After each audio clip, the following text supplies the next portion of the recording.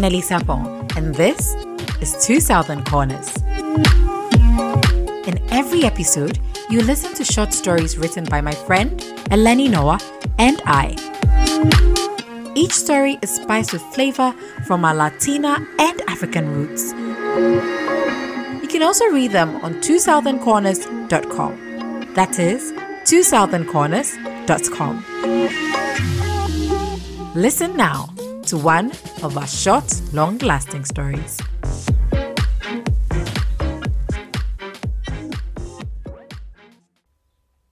Nurturer, written by Nelly Sapon. I was on holiday, so this is what they meant by a hospital fetish. I'd been there for 6 days, and I did not want to go home. They were catering to my every need. I was being served. All the attention was on me. Breakfast in bed was the norm, and there was absolute tranquility. I'd been in pain when I arrived, but I'd forgotten all about it. The television was on and I was watching a Korean drama. I couldn't remember the last time I'd watched that in peace. A nurse entered and asked, "Is everything all right? Is there anything else I can do for you?" I responded with a grin and shook my head. Those words belonged to me. They came out of my mouth so many times in a day that hearing it come out of someone else's mouth was a shocker. After she left, I looked around and felt contentment.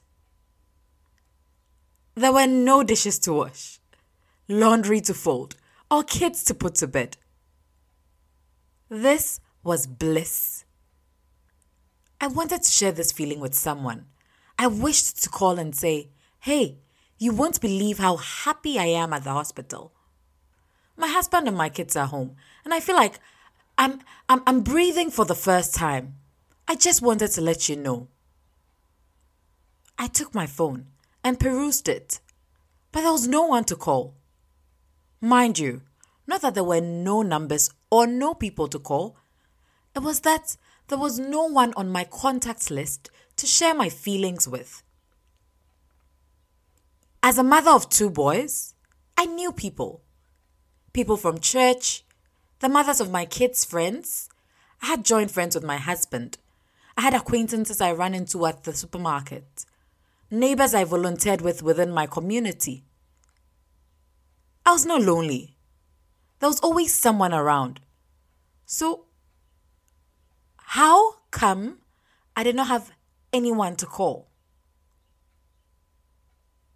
My husband and my children were my pride and joy. To make the world a better place, I decided it was easier to nurture robust boys than to repair broken men. My focus therefore had always been on my sons. I left them to bits, and I was proud of who they were becoming.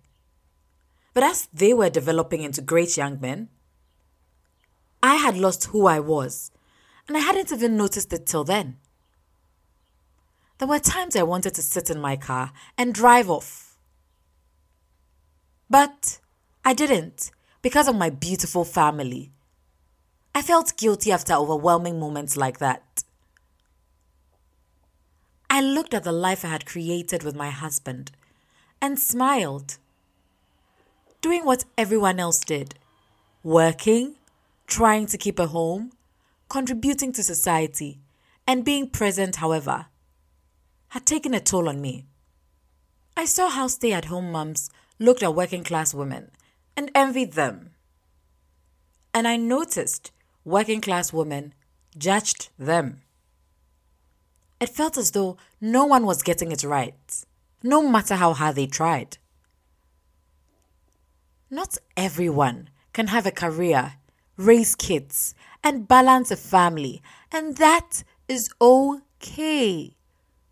It shouldn't be all 3 or nothing. Sometimes, as one part of life is flourishing, the other part takes a backseat, and vice versa. But that shouldn't be bad. Coming to this realization made me happy and sad because I still didn't have anyone to share this with. There was no longer me without my boys. Who I was before I got married and had kids was dead. As I lay on the hospital bed, I knew I had to revive who I had lost. I had to figure out how to put myself first. I thought I was there to get my health fixed. But I had found a solution to living my best life. Did you like what you just listened to? Then subscribe to our newsletter on twosoutherncorners.com to be the first one to receive a new story every week. Don't forget to share this with your friends. We'd also love to hear from you. Send us a message on Facebook and Instagram. You can find us there as Nelly-Sapong37 and Eleni.Noah.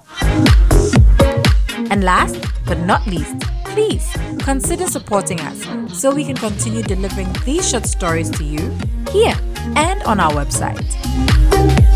You can do this with a monthly or a one-time contribution at buymeacoffee.com/forward-Southern Corners. That is buymeacoffee.com/forward-Southern Corners.